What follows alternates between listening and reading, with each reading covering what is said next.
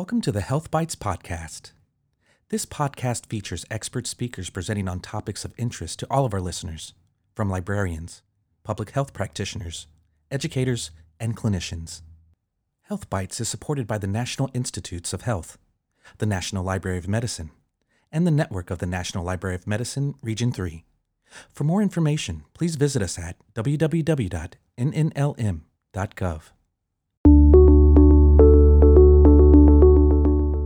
Good morning, everyone, and thank you for joining us for July's edition of Health Bites with Region 3. We are pleased to welcome this month's speaker, Dr. Anabel Rodriguez. Dr. Anabel Rodriguez is the proud daughter of Mexican immigrants and migrant farm workers from the Rio Grande Valley and an assistant professor in epidemiology at the UT Health Houston School of Public Health. Outreach Program Director for the Southwest for Occupational and Environmental Health, and serves as Core Director for the Preparedness of Small Rural Healthcare Systems at the Texas Epidemic Public Health Institute. For the past 9 years, Dr. Rodriguez's research and outreach efforts have focused on improving occupational health and well-being among immigrant agricultural working populations.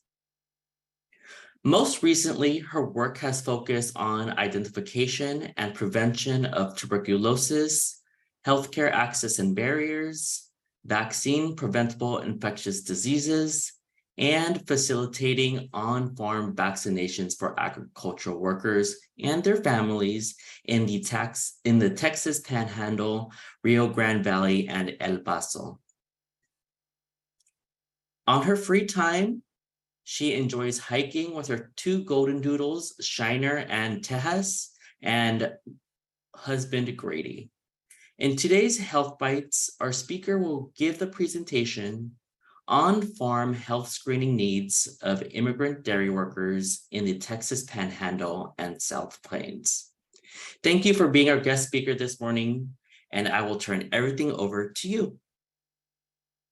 Thank you, Brandon. It's done, and I think I should be sharing now. And I should be unmuted. Yes, correct. All right. Buenos días a todos. Good morning. As Brandon said, I really pride myself for having immigrant parents and being able to work back with this community. And it's an absolute privilege. I come from a long line of ag workers in my family, from my great-grandparents being braceros during World War II in this country to my grandparents in the valleys of California, my parents in Bakersfield, and then I didn't stop there. I was also, not too long ago in the fields picking grapes, onions, watermelons in the valley. And so this is really near and dear. And I share this with you so that you understand where my passion comes from and why I love to do this work. And I wake up every day just really excited to share. I do have a clock right next to me, so I'm going to stay on track because I can talk about this forever. So today we'll try to, this is almost like a 101, right? We'll try to really go through social demographics, occupational characteristics, which is something that I do as an occupational epidemiologist, really trying to find the health, safety, and well-being issues in the ag industry. And in particular, this presentation is going to focus on dairy farm workers. So I kind of flip-flop between doing work with dairy farm workers, bodega workers, farm workers, migrant farm workers, H-2A visa workers, logging machine operators. So I do a lot of the ag forestry, and I haven't done the fishing yet, but we just got a colleague who's going to start doing some work. And so we're really excited to work with her out of Galveston. We're going to review some of the on-farm health risks, right, that are associated with certain tasks and occupations, as well as the needs that a lot of dairy farm workers have in the Texas Panhandle. And we focused in this area, and I'll share a little bit more about it in the next slide, because this is where most of the farms are. We call it the Eastern New Mexico Texas Panhandle Milkshed.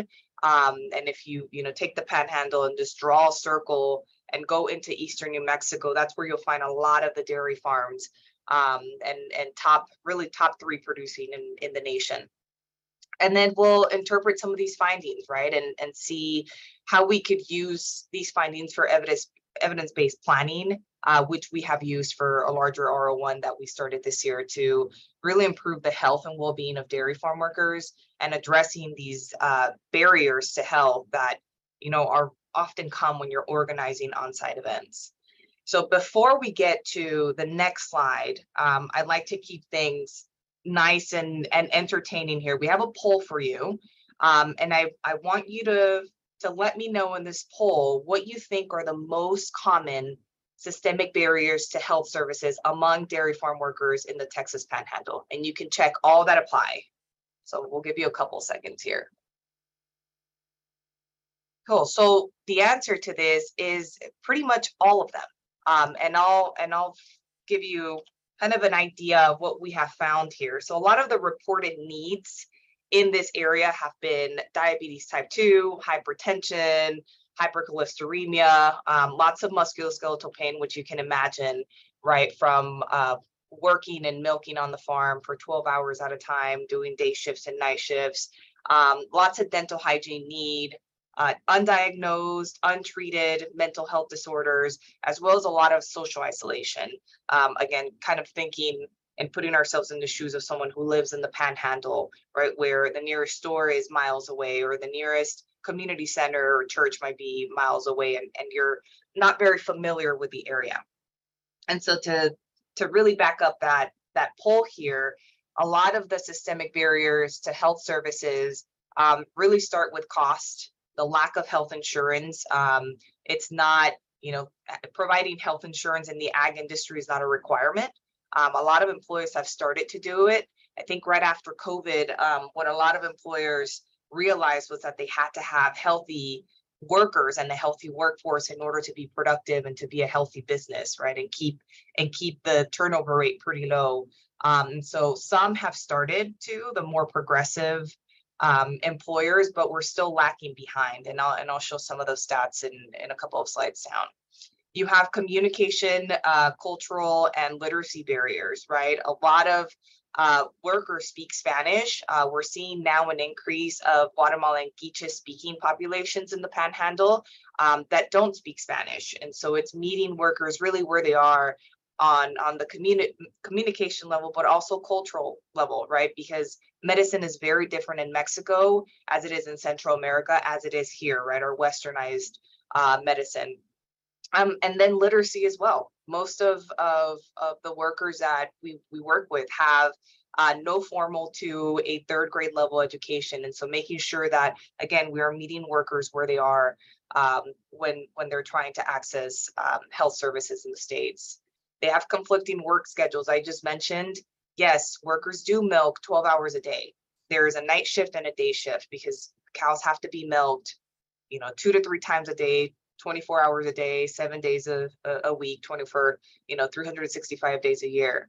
There is the lack of childcare, right, in the area, or just being able to afford childcare, which goes back to cost. Limited knowledge of health center locations. This is a gap that we're trying to fulfill with a couple of resource lists, again, that I'll share in a bit. And I'm just really excited and really advancing myself here on the slides that I have.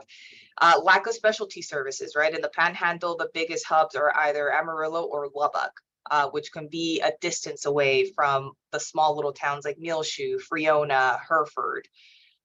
Transient lifestyles. There's a lot of migration, there's a lot of turnover, a lot of movement. So it can be very hard to get acclimated with the community that you have. And then lastly, and probably most importantly, is the fear of law and immigration enforcement, right? We saw back in 2017, a lot of ICE raids in the area, really impacting the dairy industry and really shaking the community in that area, right? And having fear to just go to the Walmart to get some food. So keeping these in mind is how we will move forward into this presentation. So a little bit of 101, right, of the dairy industry for those of you who have never been on a farm or are not familiar with the dairy industry. And this is very particular to the US, especially Western US, but this data here is mostly from that Eastern New Mexico, Texas Panhandle milkshed. And so we'll just keep that in mind as well. As I mentioned, this is not seasonal. So you don't have migrant farm workers or seasonal workers coming in, milking, and then leaving for the summer. They milk cows 2 to 3 times a day. This is a year-round thing. Some of the farms have 12-hour shifts. Some of the farms have 8-hour shifts where they, milk either 3 times a day or 2 times a day. So it really never stops. It's an integrated system with really a lot of inherent health and safety hazards, right? So it's very injury prone. You have a lot of slip, trips, and falls. You have skin diseases. You have, animal handling accidents where someone's pinned or kicked. And so again, there's a lot of opportunity for education on health and safety and well-being because of these different tasks.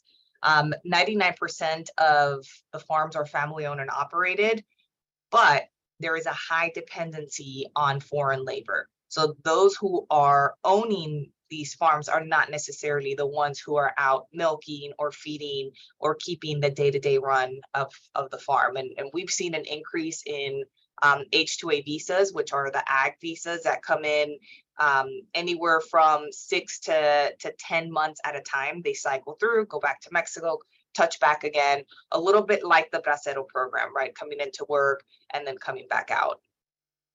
The worker, predominantly immigrant, Hispanic male, 30, 35 years of age, limited English proficiency, limited formal education, limited literacy, and living below the poverty level. And so with all of these characteristics in mind, it really paints this really vulnerable working population. And what we found was that there was a need to really characterize, right, their occupational profiles, their living profiles, their economic conditions, and determine what specific health needs, right, and the feasibility of hosting on-farm events to try to look at different health risks and do these screenings on site. So this was a very, very simple pilot study that we did. We surveyed 300 dairy farm workers.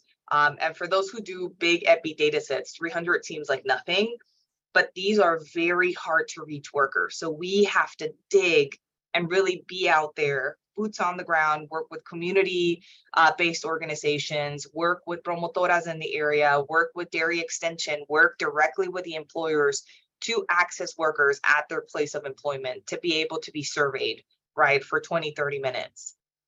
This represented 22 large herd farms in the Panhandle. Getting into one farm is very hard. So you can imagine 22 was a lot of work, but very much worth the time. The survey had 20 social demographic questions, 13 healthcare needs assessment questions, and these were adopted from the National Agricultural Worker Survey as well as the NIOSH Wellbeing Survey. So NIOSH is the research component to OSHA, right? OSHA is the enforcement side, and NIOSH does the research, more surveillance. So they have a well-being survey that's really has been validated and tested, and so that there's some really good questions in there that we were able to use to really look for these profiles, right? Data collection again was a little bit weird because this project started April 1st of 2020. So you can imagine we were all at home, and I was freaking out a little bit because we were about to take our first trip out, and that obviously did not happen because of the pandemic. And so we quickly shifted to doing phone calls until the beginning of 2021, where we were able to actually go out there. And that's where we were able to get most of our surveys, because people, especially workers, were very reluctant to answering our phone calls, right? And answering personal questions and consenting over the phone. So it's really easy to do this in person. Quick 15, 20-minute survey, and we gave them a $10 gift card from Walmart, which is, the stores that are around in the area for taking this. So here are some of the results for the social demographic characteristics. We found, again, very similar to the data that I showed you, because this is data from, the past 8-9 years, mostly immigrant Hispanic males, having been in the States anywhere between only 5 days. And I remember exactly who this was, and in the call was actually a couple of guys who had just been there 5 days to 44 years. So really big range. Age, again, between 30 to 35. So the average was 34.4. Very big range, again, from 18 almost to 80-year-olds still working on the farm. And believe me, they work extremely hard. Middle school, elementary level education for the majority of workers, mostly Spanish speaking. But we saw a small percentage of Quiche only speaking in this particular surveyed or sampled population. We've seen anywhere between 22 to 44%. So it really varies depending on the area that you survey in. As far as occupational profiles, most of them were milkers. So as you see here, the picture on the left side, that right there is a milker on a carousel. So there's 3 configurations on a farm. There's parallel. So it's a parlor, right, where the cows come in straight. Then there's herringbone, where they kind of come in at a tilt side. That's the more antiquated version of the parlors. But this right here is a carousel. So they come on and that carousel spins around. And as they clean the teats, they strip the teats, they put on the attachments. So these right here are your cluster attachments that go on each cow teat end. They milk for about 10 minutes, then they remove it. Probably about 2 to 3 gallons that are taken in those couple of minutes. Again, so here going into particularly the occupation, right? And looking at the hours that they work, that's almost about 10 hours a day, right? Ranging anywhere between 6 hours to 13 hours a day. And those are mostly your milkers who are milking, 12 hours a day and working 6 days a week. So a lot of them are 6 days on, 1 day off, and that's how they rotate all the way through. Not a lot of them had paid sick time, but I will say this number here is pretty is a little bit biased, because this was during COVID, right? So people were getting time off, and they were getting stipends, right? Like extra bonuses to stay working, and they were getting time to take off while they were sick. Now, this is not something that is a normal practice in agriculture, but it was happening because of COVID. So it would be interesting to repeat this number now that we're not in a declaration of emergency, to see how this number has shifted. And we will be testing that out with our larger survey that we just launched. As far as living conditions, the majority of them were married with children. They were renting in the US, which is very common. And a lot of them had employer housing. And these numbers right here were linked to those H-2A visa workers and TN visa workers, right, that have to be housed by the employer. So this, again, is common to the H-2A TN requirements for those visas. A lot of them were living with their coworkers. And then you had some multi-generational homes, which we see this number being much higher in the Rio Grande Valley, where you do have these multi-generational homes. But in this case, it's a little bit harder because a lot of them do leave their families behind to go to the Panhandle and then come back, especially your visa workers. On average, there was about 4.5 residents per household, but it ranged anywhere from 1 individual living by themselves to 12 individuals, including self, right, in a household. So that's a lot. That could be linked here to the employer housing, right, having these barn dominiums where you can house many workers. As far as the economic status, you had people who were making on average $13.40, give or take, to and 80 cents. The range was anywhere from $8, so that's good, just above the minimum wage of $7.25, right? We obviously don't want to see anything lower than that, and up to 30. And these right here, we ran an extra analysis. This was here for your management, your supervisors who were earning much higher. But when we kind of averaged out the annual individual income, a lot of these workers, and by a lot, I mean 80%, were earning less than $39,000. When we went through the self-reported health needs assessment, so we took this question from the Burfus survey, and we asked, and as well as the NIOSH well-being survey, we asked, how they perceive their health. And a lot of them really thought their health was very good. And this could be the healthy worker effect, right? Where you see that, of course, workers who are doing this type of strenuous work tend to be healthier than the general population, and therefore perceive that they're healthier than the normal population. A lot of them were not smokers. These questions are always really hard to ask because there's always a lot of dishonesty at times. I think it's really hard to admit, right, how much you drink or how much you smoke per day. But some people are honest, right? This is alcoholic drinks per week. The range was anywhere from 1 to 35 drinks per week.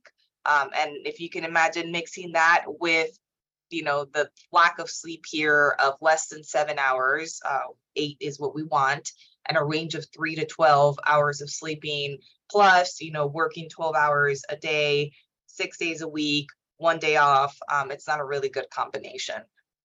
As far as health insurance, a little bit over 50% had them. Again, these are your more progressive farms, and also your H-2A visa workers and TN visa workers have to have insurance. Again, they have to be housed by the employer, have insurance in order to come work with these authorized visas and be in the States. However, even though these people had health insurance, only about a fourth actually had a primary care provider that they went to go see. So when we asked, would you be open to attending on-farm screening? So if we brought healthcare to you, would you participate, right? And it was an overwhelming over 90% of them saying yes. So that made us pretty happy. All right, so this is where if you're falling asleep, we'll wake up for another poll. So I want you to rank. Actually not rank, so we're not doing. So what do you think is the most important healthcare service to dairy farm workers if it was offered on farms for free? So you're picking the number one. What do they think? What do you think is the number one most important healthcare service to them? So yes, the answer is correct. So preventative care was the most important health care service. But in this case, we asked them to rank it, right? And this might be a little bit small on your screen, so hopefully you can see here my mouse. So this table 4 has the top 5 specific healthcare services that are most important, and then 5 being the least important. So preventative care was number 1, lab and diagnostic care was number 2, nutritional and physical fitness was number 3, mental health care was number 4, and workplace interventions was number 5. And we were pretty, I think if we start at the top, I think we were pretty impressed with the numbers of individuals who were really interested in visual and dental, which tend to be the most expensive, right? And a lot of them waiting to go back to Mexico or be somewhere where they could actually afford vision and dental to be able to access that. And then on the female side, we were able to ask more specific services, right, for them to rank. And a lot of the women reproductive health ranked in the top 5 out of a very big list. So this is, I think, something really important to work alongside our CPRIT, right, grants that we have in Texas to be able to leverage some of those resources to give females in the ag industry mammograms and pap smears. And as far as men, it really stayed the same, vision and dental. So again, you see men dominating these means because you have more men working in the industry. So the number is higher.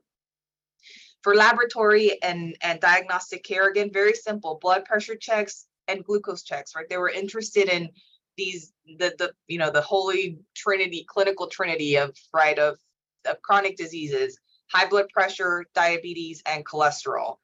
So these were the ones that they were really interested in, as well as TB testing, which is, really aligns to the previous work I've done with bovine TB, as well as HIV STD testing. Nutritional classes were a big hit here, so that was almost ranked at one of the lowest ranking numbers here.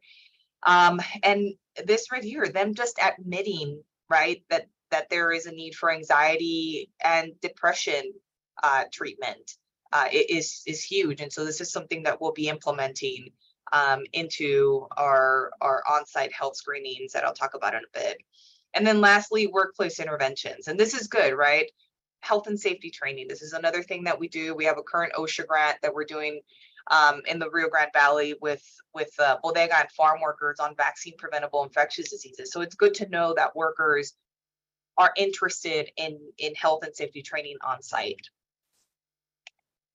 Ooh, okay. So before we go to the next slide, we're going to do one last poll before we kind of roll through and end. So we're at the 30-minute mark here. So where do you think that dairy farm workers in the Texas Panhandle obtain their health information from?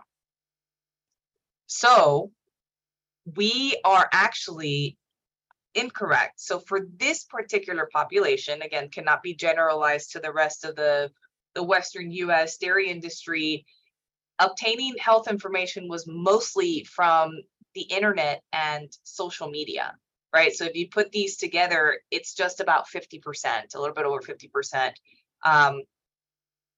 And so, yeah, to us, it was not surprising because we were in the middle of the pandemic. Again, this is something that I would like to ask again, which we are going to now that we're not in this state of emergency and pandemic, to see if this has changed, right? Because a lot of people were getting their information from Facebook, from TikTok, or from YouTube. So it'll be interesting to see if it's shifted more to families and friends, which traditionally is something that we see in the Hispanic community. As far as on-site health screenings, again, we asked if we would open these to families, right? Trying to do that family-based approach, if their families would attend. And 90% of them said yes. And this is kind of a key here for a lot of that turnover rate that we see in the dairy industry, which is a little bit over 300%, is 93% of them said that if these on-site screenings were offered, right, on an annual basis, they would continue to work for the current employer.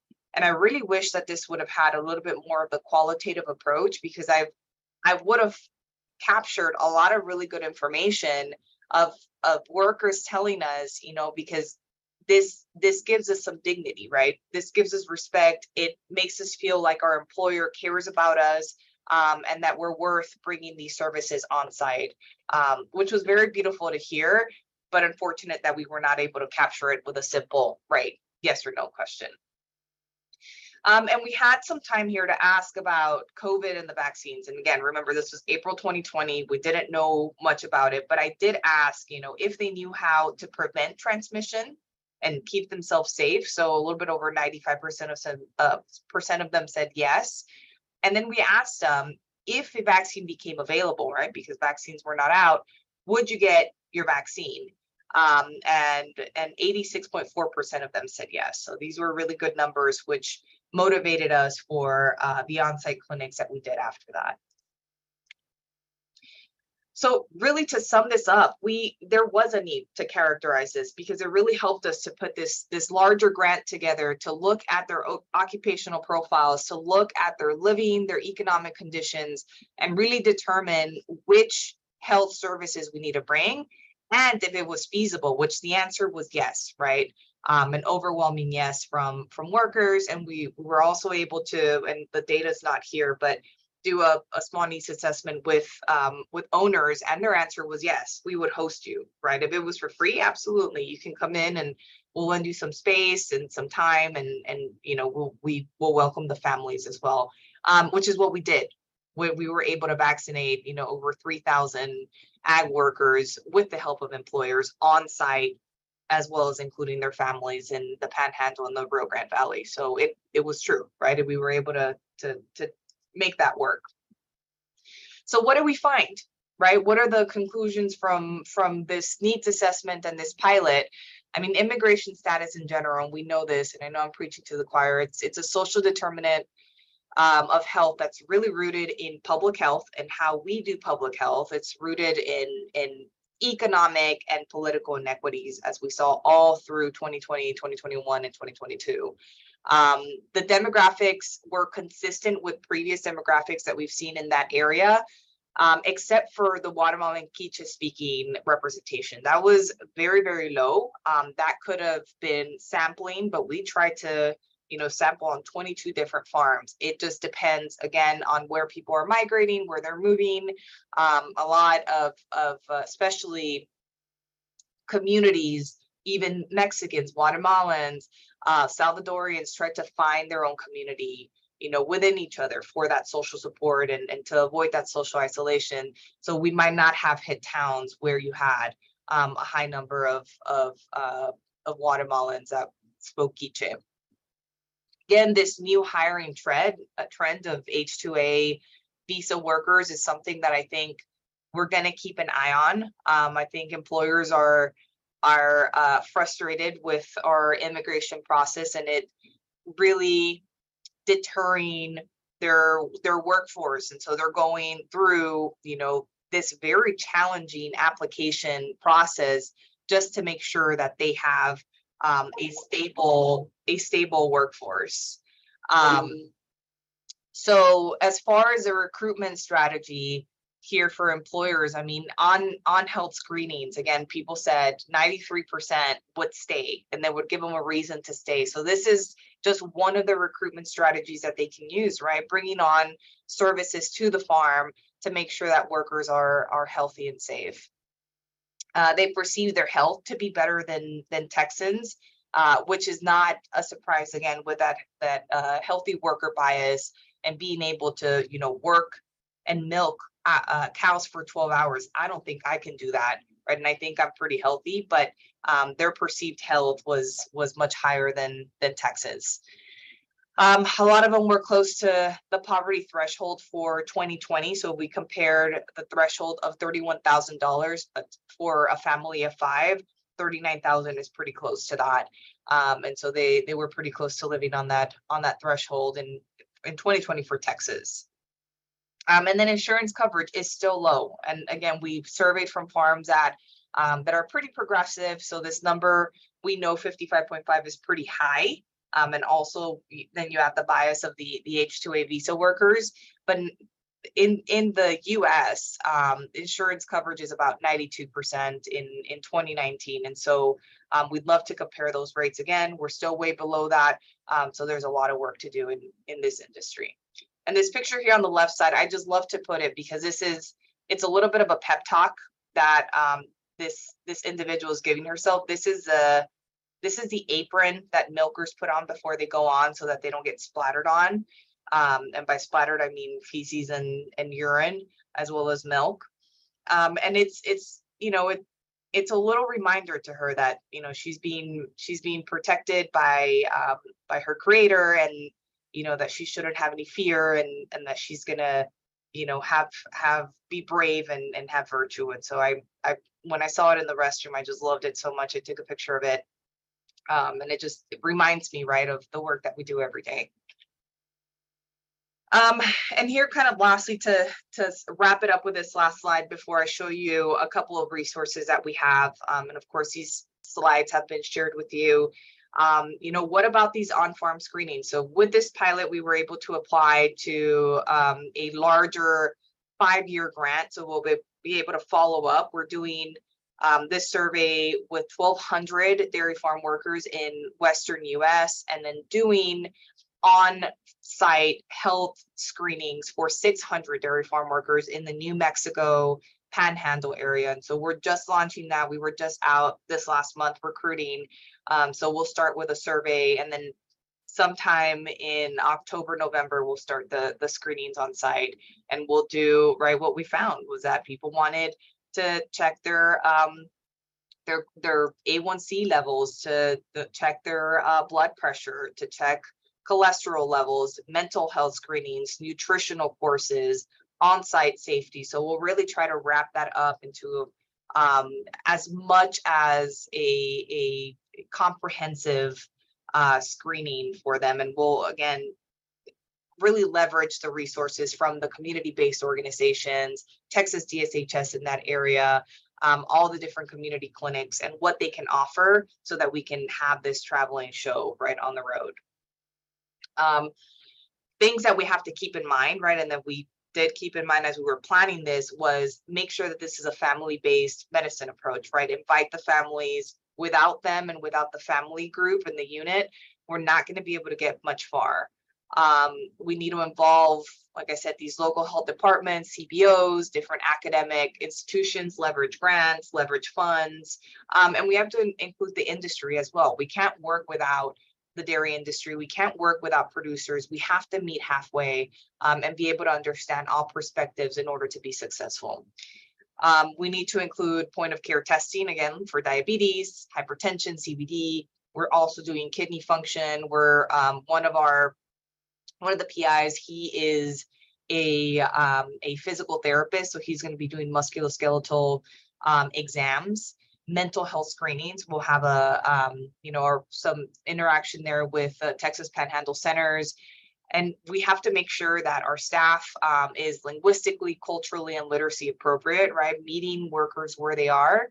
And then we have to be very intentional about referring abnormal results. So we will have, thinking back into all those barriers that we listed at the beginning, that we took that poll on, is that we give them information about the local health centers. When are they open? When are they closed? What's the phone number? Do they have an adult safety network? Do they accept your insurance? Having this information lined up and setting them up with a CBO that can help them out is going to have to be very intentional in order to help out someone who might have an abnormal result in our health screening.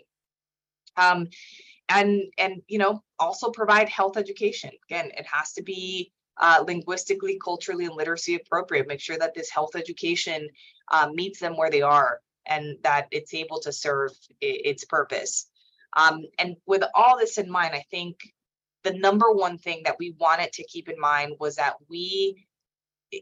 what was paramount was to dismantle these systemic barriers, right, in order to organize these screenings. That each of those barriers that we listed at the beginning was checked off when we were planning these on-farm screenings.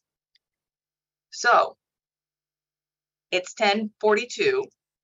I am just about done here. I just want to share some resources. This particular presentation has been published as a paper. So here is the name. It's in the Journal of Agromedicine, and you can access it with this QR code. And again, the slides are going to be made available to you, so you can always take a picture of this later. I also want to show you on our outreach page for the Southwest Center for Occupational and Environmental Health, we have English and Spanish version of the OSHA vaccine preventable infectious disease. And these are small little clips. This first one is a big YouTube video.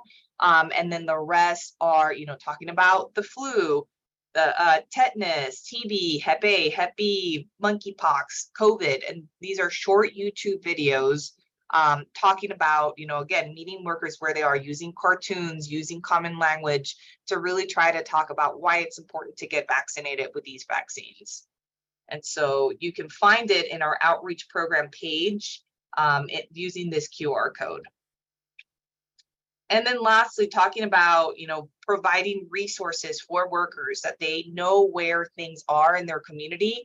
So take Bailey County right here. Bailey County is a small county in the Panhandle.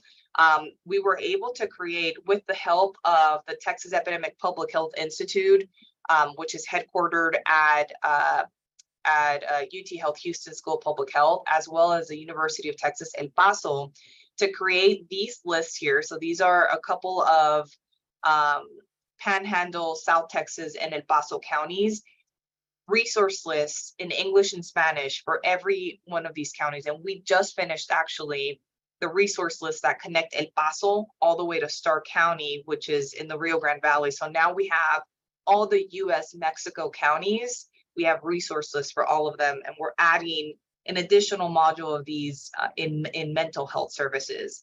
So you can see here, right? COVID testing and flu COVID vaccine sites, sitios para la prueba de la vacuna de COVID. So you see everything's in English and Spanish, something you can put on your fridge so that you know where to go. There's things like funeral assistance, legal aid, Wi-Fi services, housing expenses. And again, this particular county is very, very tiny. So there aren't a lot of resources, but we can always give them, especially for people from Bailey, we can give them a flyer for Parmer because it's the county right next door. And Parmer has a little bit more resources. So it's really getting to know your communities and knowing what their needs are. But these are resources that we're going to be using in these health screenings. And if you're from Texas and you work in any of these counties and you want to download these resource lists, they're available for free on our website at the Texas Epidemic Public Health Institute, or TEPI.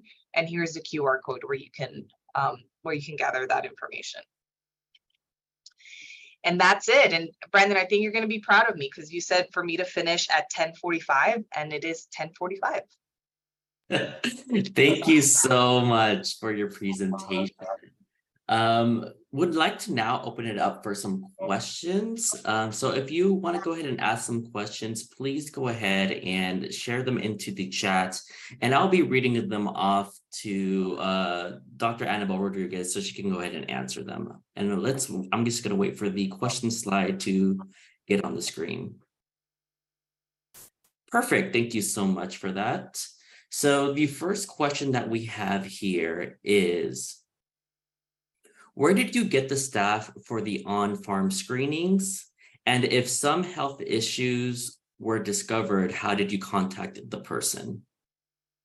Yeah, so this is something that this is Margie, I see here.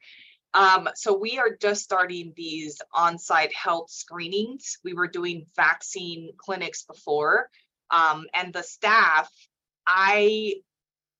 it's taken the probably almost decade that we've worked to make connections with local community partners. There's, in particular, I can think of Sembrando el Sueño is a new group.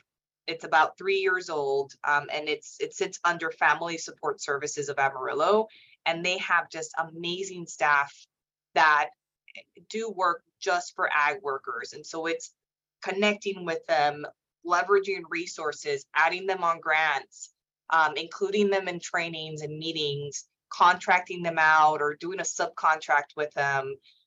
So it's taken a lot of legwork, a lot of trust, a lot of patience, a lot of feedback to get to the point where we are. Our team was never this big. And then as far as if they had a health issue, so we're well and prepared for that. As I mentioned on my last slide, is being very intentional about referring people out. And what the plan is that we will keep their phone number and we will call them a couple weeks after to see if they have followed up with their doctor. And if they haven't and they need help, then we will connect them with Sembrando el Sueño, and Sembrando el Sueño will guide them, because this is part of what their services do. We'll guide them and go to the doctor with them, and they need to call the doctor for them, translate for them, whatever is needed, almost like a health advocate for them, so that they can get the help that is needed. I hope that was able to answer your question, Marty. Thank you. Brady, the next question that we have here is, what was the process of referral if more healthcare was needed? And I believe you did answer that a little bit in your last response. Yes, so we'll follow up with them and we'll link them over with Sembrando el Sueño, who will basically play the role of, as the nonprofit that they are, that they're health advocate, and link them with local resources in the area. And we'll also use those TEPI resource lists to be able to identify, what areas they need help in, or if they need to go to Lubbock, or they need to go to Amarillo for specialty services. We have another question here. How many health screenings are planned each year?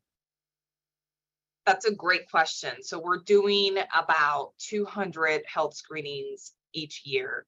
And that's the amount of funding that we have, but we're hoping to be able to get free stuff. I always love free stuff. I love free vaccines and free admin of vaccines and other services. So if we can get our hands in the meantime on any, collaborations that we can do to get more hands on deck, then we will continue doing more than 200 a year.